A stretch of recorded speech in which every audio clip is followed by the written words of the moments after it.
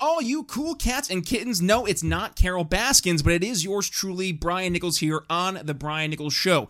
So, speaking of cool cats, before we get started with today's episode, I had to tell you about our fantastic new sponsor. That's right, you know them, you love them. It is our friends over at the Lions of Liberty podcast. Now, the Lions of Liberty is the greatest libertarian variety show on earth, featuring 3 unique shows with 3 unique hosts. Their flagship show on Mondays is hosted by a friend of our show, Mark Claire, featuring interviews with leaders in the libertarian movement, roundtable discussions, debates, and more. More recently, Mark's been focusing on personal development and self-growth, featuring some familiar names like, Jason Stapleton or Gary Collins. Wednesdays feature Electric Liberty Land, a weekly shot of comedy, culture, and liberty, hosted by the hilarious and acerbic Brian McWilliams. And on Friday, we have Felony Friday, which is a weekly look at the broken criminal justice system, hosted by John Odermatt, featuring inspiring stories from those who've overcome incredible injustice and adversity. So, head over to your favorite podcast catcher and hit that subscribe button to Lions of Liberty, and then let Mark and the rest of the Pride know that Brian Nichols here at the Brian Nichols Show sent you. And now, on to the show. Can I pause for a second and just note that we got Brian on here who's getting Congressman Massey on, and our typical lineup includes like homeless people that believe in Bigfoot. Welcome to the Brian Nichols Show, your source for common sense politics on the We Are Libertarians Network. The Brian Nichols Show is the fastest growing liberty podcast that brings together people from all means of political thought as we seek to have meaningful conversations about the issues you care about. At the Brian Nichols Show, our goal is to leave the audience educated, enlightened, and informed. And now your host, Brian Nichols. Happy Tuesday, folks. Brian Nichols here on the Brian Nichols Show. Yes, you are in store, for a fun-filled episode of the Brian Nichols Show with, of course, another phenomenal guest. And this week, I am joined by Nick Reed from the Americans for Prosperity Foundation. He focuses on grassroots training, and today he's joined the show to discuss not only his grassroots training, but how, in his conversations with folks, how we share our experiences and actually meet people with what's on their minds. We discuss, online networks versus that of real communities. We talk about people who are feeling a lack of sense of purpose, but have seemingly started to outsource everything in life, and the need to have folks take on more personal responsibility. And we also wrap up by focusing on what he calls Operation Humanize, a fantastic conversation with Nick Reed here from Americans for Prosperity on the Brian Nichols Show. So, without further ado, on to the show! Nick Reed here on the Brian Nichols Show. Thank you, Brian. Absolutely. Happy to be here. Glad to have you here, Nick. Americans for Prosperity Foundation. So, yes, there is a difference, the foundation versus Americans for Prosperity, the organization that I know a lot of folks are going to say, oh, I know AFP, but there's a slight difference. You're more on the educational side, so the 501c3 aspect of things. So, first and foremost, welcome to the Brian Nichols Show. Now, for folks maybe who are not familiar, Thank you. Yeah, absolutely. Now, for folks maybe who are not familiar with the Americans for Prosperity organization in general, but specifically the Americans for Prosperity Foundation, let's kind of do a Spark Notes intro, number 1, to who you are, but 2, to AFP. My name is Nick Reed. For the past few years, I've been working more as a grassroots trainer to help everyday citizens like yourself learn how to make a difference beyond just voting and paying your taxes, which is kind of the bare minimum where people think that's what they can do to make if they want to make a difference. So the educational side is really where I work, and that's the foundation. So we help people with the issue understanding and the tools and the skills to be able to make that difference. I don't so much engage in the politics or the direct advocacy myself. That's more of the AFP side of things.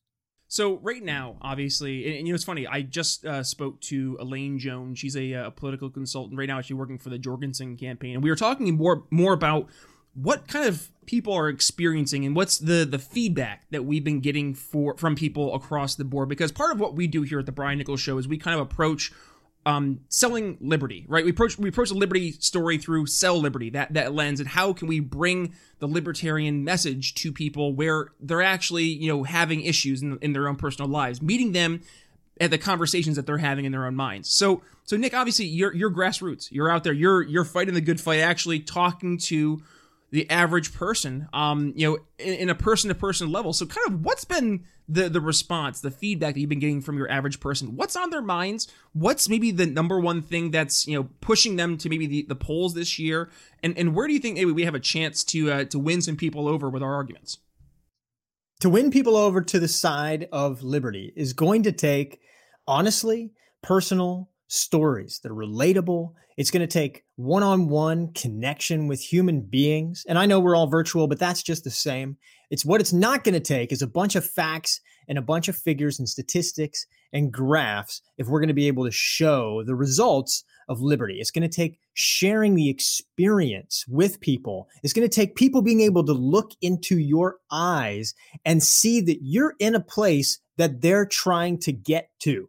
Because if you're not, then they see you and everything that you say and do, they're totally not going to be paying attention to. But then if you are, everything you say and do becomes a light to how they can get there too. One of the biggest obstacles, I think, to trying to advance freedom in the world, not just for ourselves, but for our grandkids and for everybody else, is we want to focus on arguments. And what we need to do is focus on winning people over winning arguments. Okay. This is a major mental model shift, and people are frustrated. So when people come to us, they want to make a difference. One of the biggest things I hear is we can't get anything done. Congress is in gridlock. Legislators sign on to bad legislation if it's proposed by their party and refuse to sign on to good legislation if it's proposed by someone of the other party. We're more divided than we've been since the Civil War. People are unfriending each other on Facebook if they express agreements or things that they disagree with. People don't want their kids to grow up and marry somebody who voted for the other guy. We've got all of this hegemonic propaganda that promotes the existing big power structure in our educational system, but also in our mainstream media, where they approach human beings as if we are just homo politicus with no other frame of reference for how to solve our problems except for from the top down. And people are frustrated, people are disgusted, and people ultimately are feeling kind of stuck and don't know how to move forward. And everybody's got an issue that they care about deeply. Everybody has one. But when we can't even talk to each other, which is necessary in order to make a difference in your lifetime around something that you care about, it's really difficult. Some of these issues require people to be able to work together. And especially if they affect more than just you in your basement, right? And so that's kind of where we're at. People need to understand what's going on and think about how to actually make a difference from the bottom up rather than the top down. And once they do that, then they can start to feel some of the sense of meaning and purpose and contribution that maybe now they only get from going into a movie theater and watching fictional heroes accomplish their dreams, right?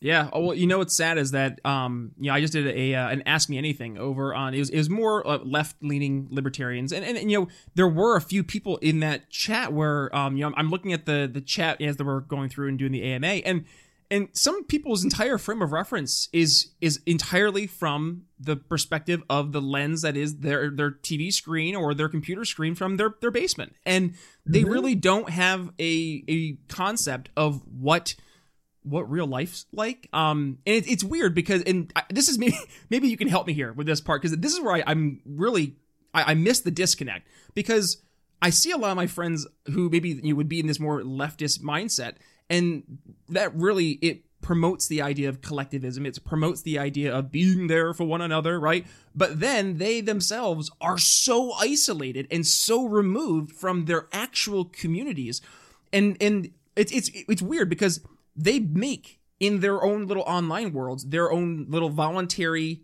communities, but then they can't take that and apply that on a more macro scale, saying, okay, take the idea of your little mini online community of people who agreed voluntarily to go here and let people do that in real life. And it just seems that there's a disconnect there. Why do you think that is?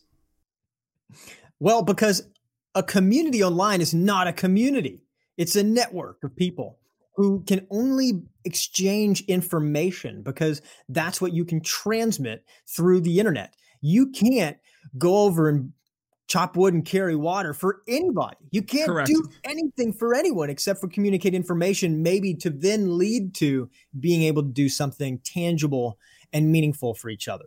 And that's a big difference. It's a huge difference. And ultimately, when I have conversations, I live in Austin, Texas. So we live in the heart of liberalism in Texas, the bleeding heart of Texas. And I have conversations with neighbors, with friends, with even family who lean not just left, but are self-identified socialists. Mm-hmm. And when you talk to them about what they want, they talk about solidarity. They talk about community. They talk about a sense of interdependence and reliance on each other. These are wonderful things. These are things that I think we need today. These are important.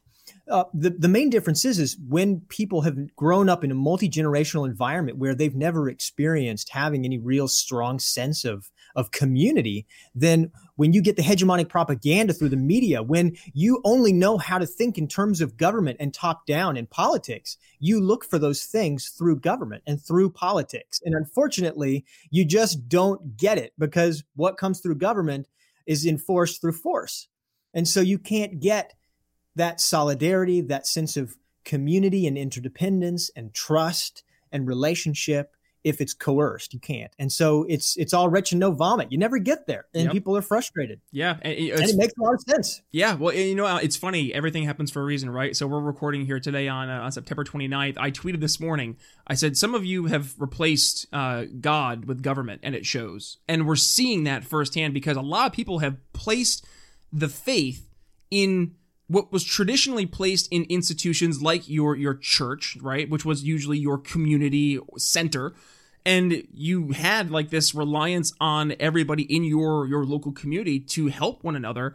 And now that's kind of been pushed aside, and we're seeing it more and more that it's just tacitly understood, government will take care of it. That's why I'm spending thousands of dollars every single year, in some cases more, on all these taxes taken on my paycheck, as you said, by force. So I'm sure somebody's handling whatever it is. And when we've advocated this responsibility, not only for ourselves, but for our communities, obviously we're going to see what's happening right now, where you see a breakdown of not only the communities, but also a breakdown in the discourse. I see that right now also. It was a great point you made. They're not online communities, they're online networks. Because yes, not only can you not really go, if you need to, hey, can I have a cup of sugar? Like, you can't go ahead and do that. But also, you're kind of insulated from any real life ramifications or consequences of your negative actions. In real life, you say some messed up stuff, you do have the chance of getting punched in the face. That is always present in conversation.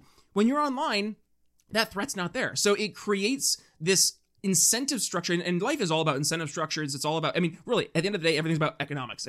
Everything comes down to economics in some way, shape, or form, because incentive structures are everywhere.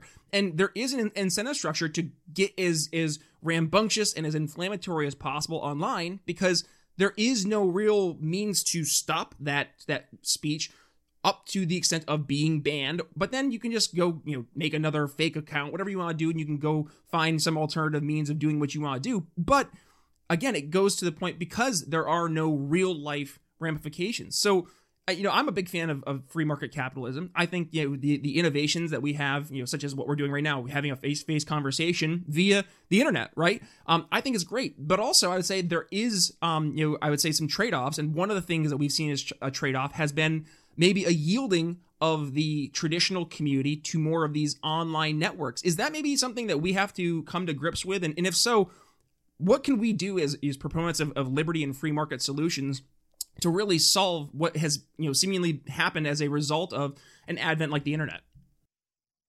Well, we need to take it out of the context of just the internet. Let me tell you this. So in my community here, I live in kind of an intentional community. It's a small new construction apartment complex it's mixed use for commercial and residential. And so all of the people here, obviously there's just a few families, know each other very intimately, right?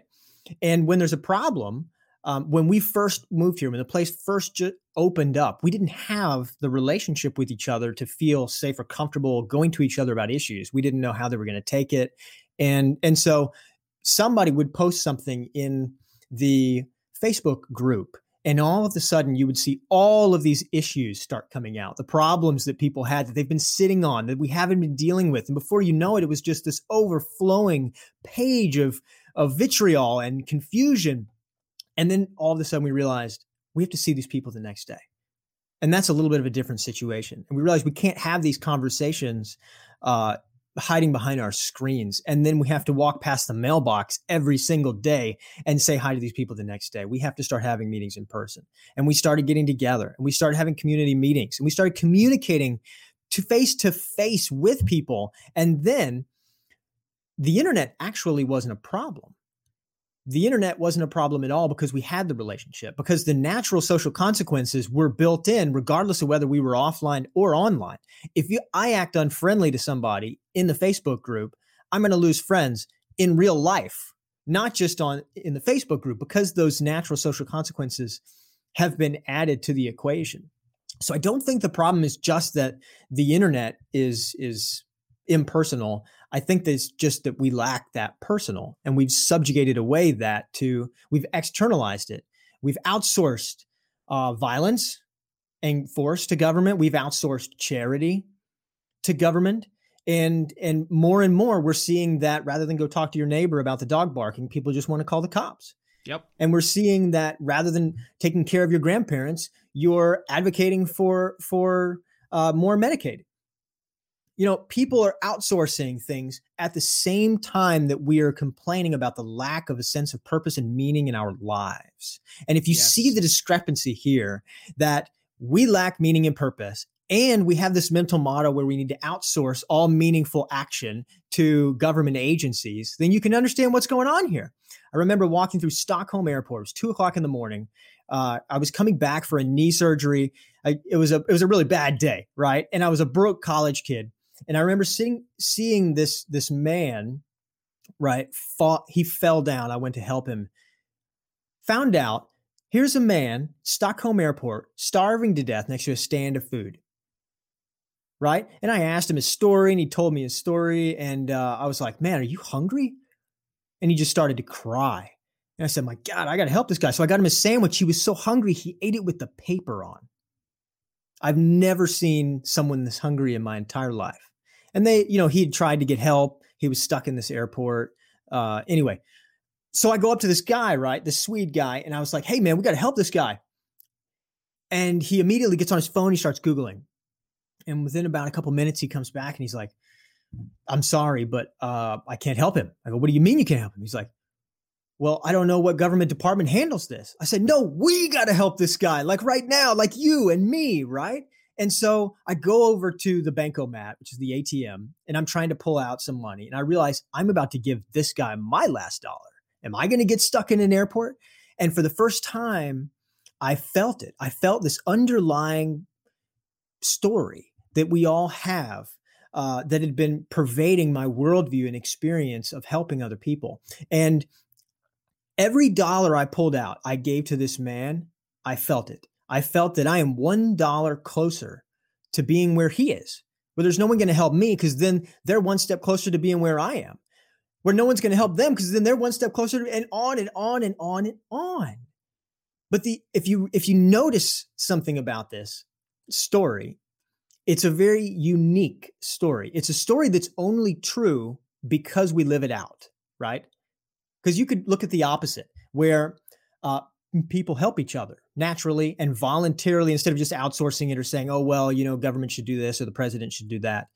And if you know and have experienced, even multi-generationally, where if you need something, then you've got friends and you've got family, you've got community, and people are going to step up and they're going to help you because that's just the way that it is, that when people succeed, when their cup is full, it overflows to others. It's just what happens when people reach their potential, when they reach the giving back stage of life, that people naturally have a need for contribution and meaning and purpose.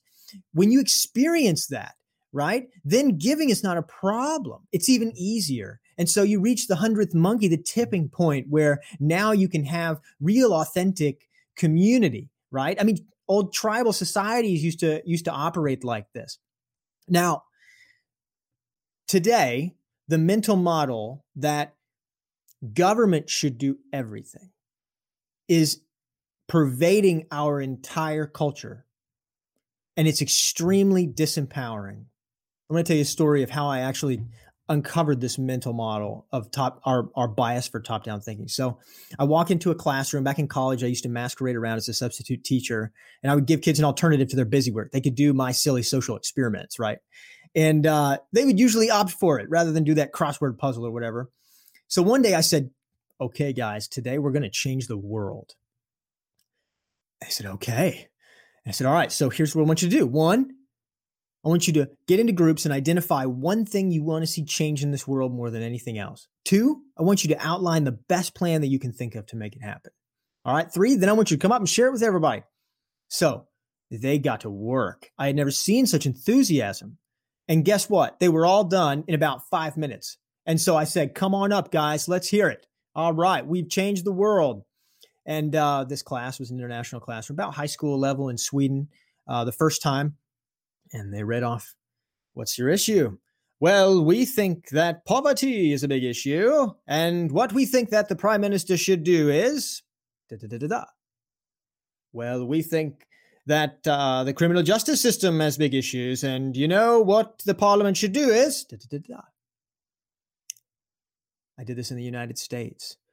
Well, we think that the environment's a big issue. And you know what the mayor should do is... And at the end of the day, everybody goes and sits down and nobody has anything that they can actually walk out the door and do. And this is extremely disempowering. And it's disempowering for a few reasons.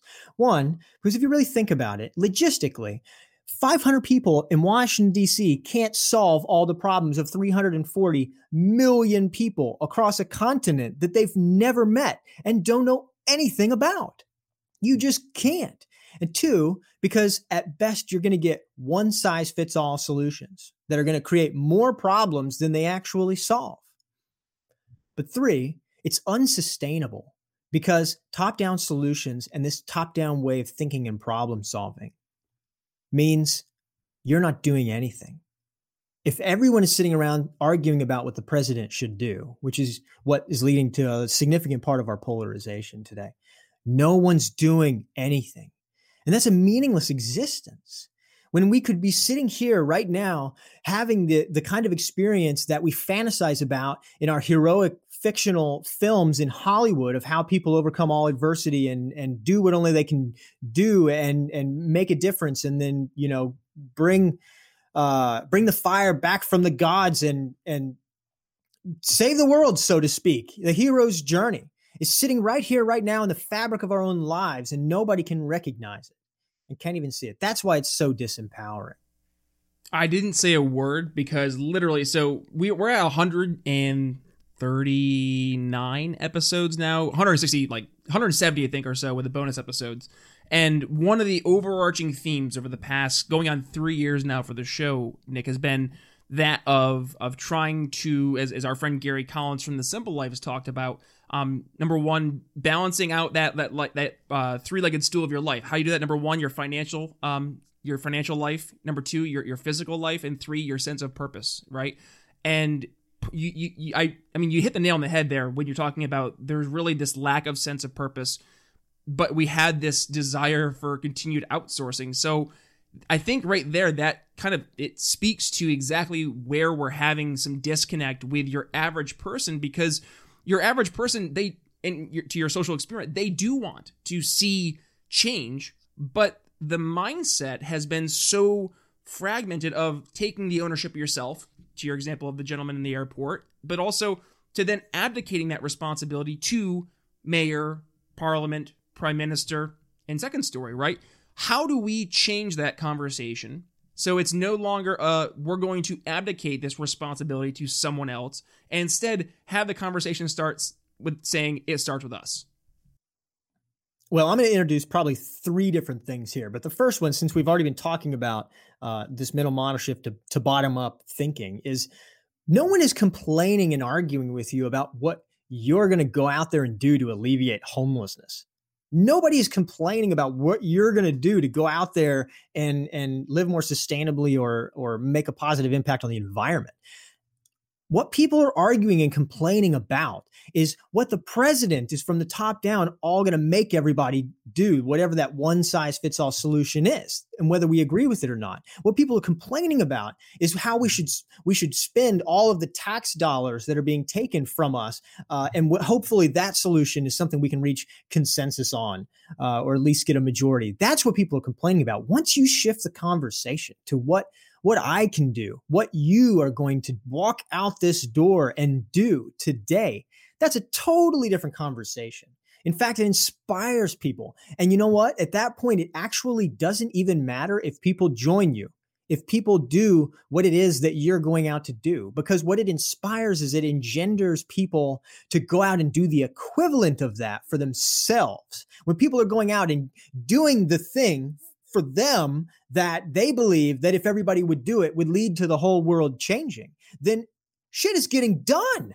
Monkey see, monkey do. Done. Yes. Michael Scott, monkey see, monkey do, monkey pee all over you. That's how it works. That's right.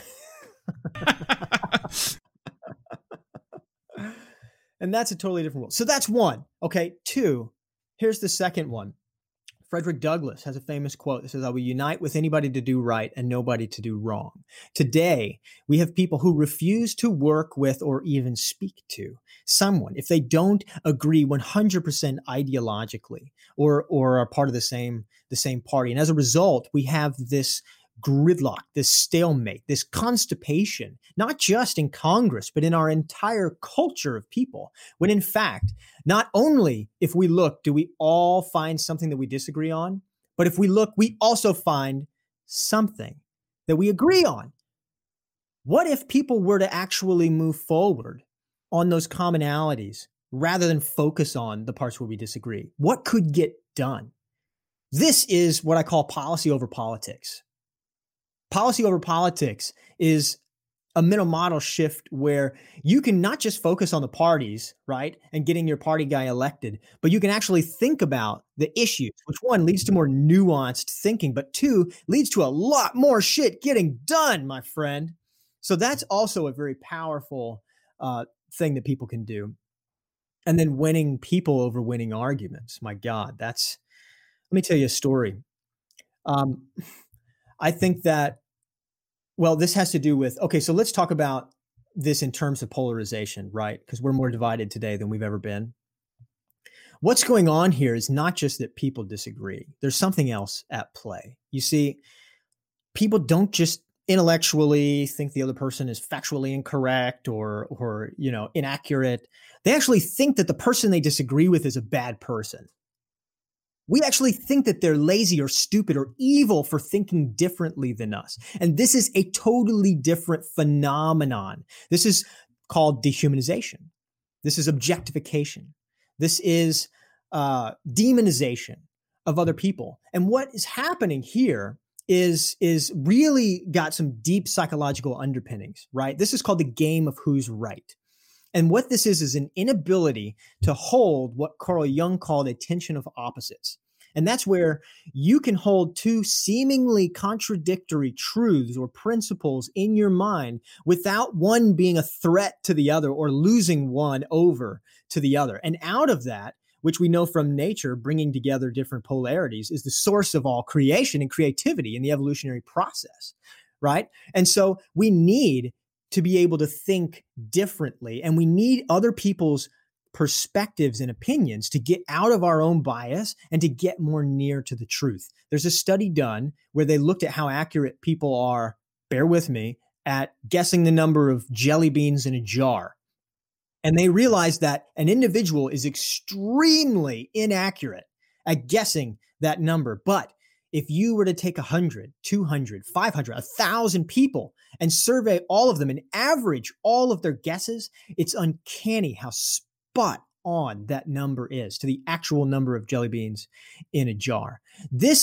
What this says to me is that we need other people's points of view to get more near to the truth. And yet what we see today is this aversion to a diversity of ideas. In education, we see we want to protect people from certain bad ideas rather than teach people how to think for themselves and learn the power of discernment for themselves. So what people need to do today in order to fix this is humanize. Operation Humanize. And that means confronting your boogeyman. And I don't mean like a Hitler or a Stalin. Those are caricatures. Those are collective boogeymans, okay? That's somebody we all love to hate. But the real roots of the polarization, which goes down into our demonizing of each other, is in your personal devil, right? The people that you really have the beef with, who you see as the ultimate evil or lazy or stupidity in the world. Who is that, right? And you have to have the courage to confront them until you are standing face to face with a human being. That is Operation Humanize. And I don't mean necessarily that you go toe to toe in the ring with them, right? Or you go to a debate. I don't think that's the right situation. Maybe incremental desensitization is what you need to do wherever you're comfortable. But you have to humanize your personal boogeyman in order to be able to do the thing that you want everybody to do in our depolarized culture. Because you cannot take someone somewhere you have not been. You cannot give what you do not have. And I'm going to give you a story, if that's okay, of someone who actually showed me the way. His name is Abdullah. He was from Iraq. I met him in Sweden at the language school. I'm walking around on crutches. I had a big injury at the time. And he hears me speaking English with a North American accent. He calls out across the building, "Hey, you're from America, no?"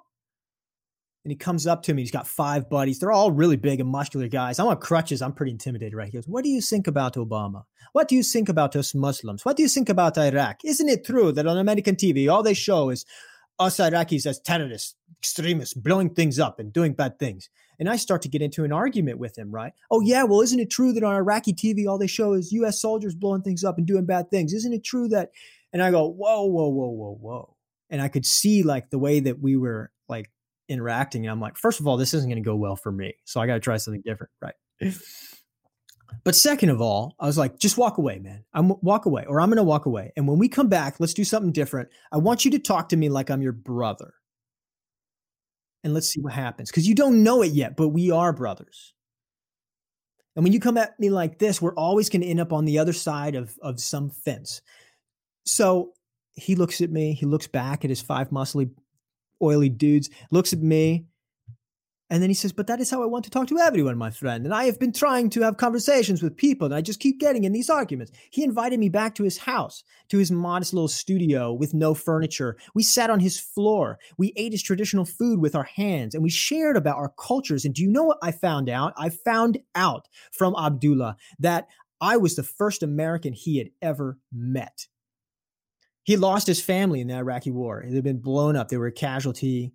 And he had fled as a refugee to Sweden. And I was his devil. I was his boogeyman. And all he knew about America was what he had seen on Iraqi news, what he knew of Iraqi soldiers and his family, and maybe from Hollywood, a bunch of arrogant bastards. I got to be the first impression, real impression. I mean, to dispel those myths. What an opportunity. And he had the courage, the cojones, to walk up to me and confront his boogeyman until we sat on his floor face to face talking to human beings. Wow, what a powerful experience. What a mind job. I mean, for this guy to be able to do that, right? And as a result, I went and confronted my personal boogeyman too. And that may be a story for another time. I'll see how we're doing on time. But, well, I was going to say, we are unfortunately getting to the point where we do have to wrap up. But Nick, I think you're easily going to become one of my favorite recurring guests because everything you're speaking of, or speaking to rather today, it's stuff that we've been talking about here on the Brian Nichols Show. So one of the things that I try to do is have people on my show who I like to say are infinitely smarter than me, right? So I'm having experts on who are entrepreneurs, politicians, economists, and so forth. And really what we've done is talk about, basically all these different various aspects as it pertains to their specific area of expertise. And I think today this was a great opportunity to kind of put a nice bow on pretty much how it all comes together and showing the way to actually make some long-lasting substantive changes. And yes, it does come with us having to humble ourselves and have to have conversations that are going to, yes, be difficult and sometimes uncomfortable. But as I tell my sales team every single day, when we're getting the calls, I say, get comfortable with being uncomfortable because that's how you get better. And that's how we get better in life. That's how we get better in whatever you're doing, whether it's, trying to get physically fit, you're trying to practice a new skill, play a new instrument, learn a new martial art, whatever it may be. You have to go through the struggles. You have to also get uncomfortable because until you do, you're going to stay where you're at. So, I mean, with that being said, Nick, we could go on forever, but we're definitely going to have you back sometime in the near future. And, it's great when I find a guest through the interwebs, and it turns out we're in the same circles as it is. So it kind of worked out for the best. But let's kind of leave my folks here at the Brian Nichols Show audience with a call to action. So where can folks go ahead, number one, and follow you if you have some social media plugs, but number two, where they can go ahead and support Americans for Prosperity Foundation and also AFP HQ? Absolutely. Well, you can check out the Americans for Prosperity website, americansforprosperity.org. You can also check out our larger philanthropic community, standtogether.org, and see a lot of the bottom-up solutions that we're offering. You can check out the Be the Solution podcast, where we are dispelling the top-down myth around issue by issue and showing you the way forward from the bottom up. And you can go out and criticize by creating. Go out and do it yourself. What's one thing that you want to see change in this world more than anything else? And what is one tiny step that you can walk out the door and do today? That's my real call to action. You can also check me out on social media, at Reed, Nick, and all the rest of it. Rock and roll. Nick Reed, Americans for Prosperity Foundation. Thank you for joining the Brian Nichols Show. Are you looking for a simpler life? Real information from real people without all the BS we're bombarded with today? Well, hey, I'm Gary Collins, the host of Your Better Life podcast. Make sure to go check it out. I'm a former intelligence officer, special agent, entrepreneur, and I'm here to give you the facts and give it to you straight so you can live the life you want. And make sure to check out my website, thesimplelifenow.com, where I sell all of my best-selling books, the Simple Life series, Going Off the Grid, Living Off the Grid, and just flat out kicking some ass. Make sure to check it out, guys. What a great conversation. I know. I listened to that conversation again. And I was like, man, Nick he's fun. Like, if he doesn't make you feel like you want to run through a brick wall for him, then I don't know. You got like go get some different motivation, because Nick's got it, and we need more folks like Nick in the Liberty Movement. So do me a favor, go ahead and support all the work he's doing. I absolutely cannot speak highly enough of him joining the show today, but all the work he's doing over Americans for Prosperity. So Nick, thank you for joining the Brian Nichols Show, and things to look forward to, folks. Yeah, so we have, of course, some more guests lined up here on the Brian Nichols Show this week. So strap in. We have guests returning here tomorrow. Yes, you are getting a show tomorrow on Wednesday. Sam Jacobs, ammo.com, returns to the show to discuss what a Biden presidency would look like with regards to the Second Amendment and a variety of other fun topics of what a Biden future would look like. And then on Friday, great conversation with the former VP candidate with Gary Johnson in 2012. Yes, the one and only Judge Jim Gray, discussing his brand new book, All Rise, The Libertarian Way with Judge Jim Gray. An absolutely fantastic conversation there with the judge over on Friday. So make sure you hit the subscribe button over on your favorite podcast catcher, Apple Podcasts, Stitcher, SoundCloud, wherever it is. My special favorite one I like to use, not even a paid endorsement, Podcast Addict. Go ahead, make sure you subscribe to the Brian Nichols Show, but then do me a favor and go ahead and give us a 5-star rating and review over on Apple Podcasts. The reviews are just pouring in, and I am so thankful. So please continue to keep that up, but also go ahead and take a screenshot of your review and email me, Brian@BrianNicholsShow, said review, and you'll be entered into our super secret awesome giveaway that we'll be announcing here at the end of the year. So make sure you go ahead and do that. But otherwise, guys, it's been an absolute blast. Please continue to be the best audience out there. Last month, and I just got the official numbers. Last month, you guys helped us blow our number out of the water. We have not had as many downloads as we've had in any month up to September. So from the bottom of my heart, thank you. I am as humble as ever, and truly just cannot thank you guys enough for continuing to download, sharing the show, and as always, being the best audience I could ever ask for. So with that being said, guys, it's been an absolutely fantastic time here on the Brian Nichols Show with Nick Reed. Looking forward to our conversation with Sam Jacobs coming up here tomorrow. So with that being said, it's Brian Nichols signing off here on the Brian Nichols Show for Nick Reed. We'll see you tomorrow. Thanks for listening to The Brian Nichols Show. Find more episodes at briannicholsshow.com.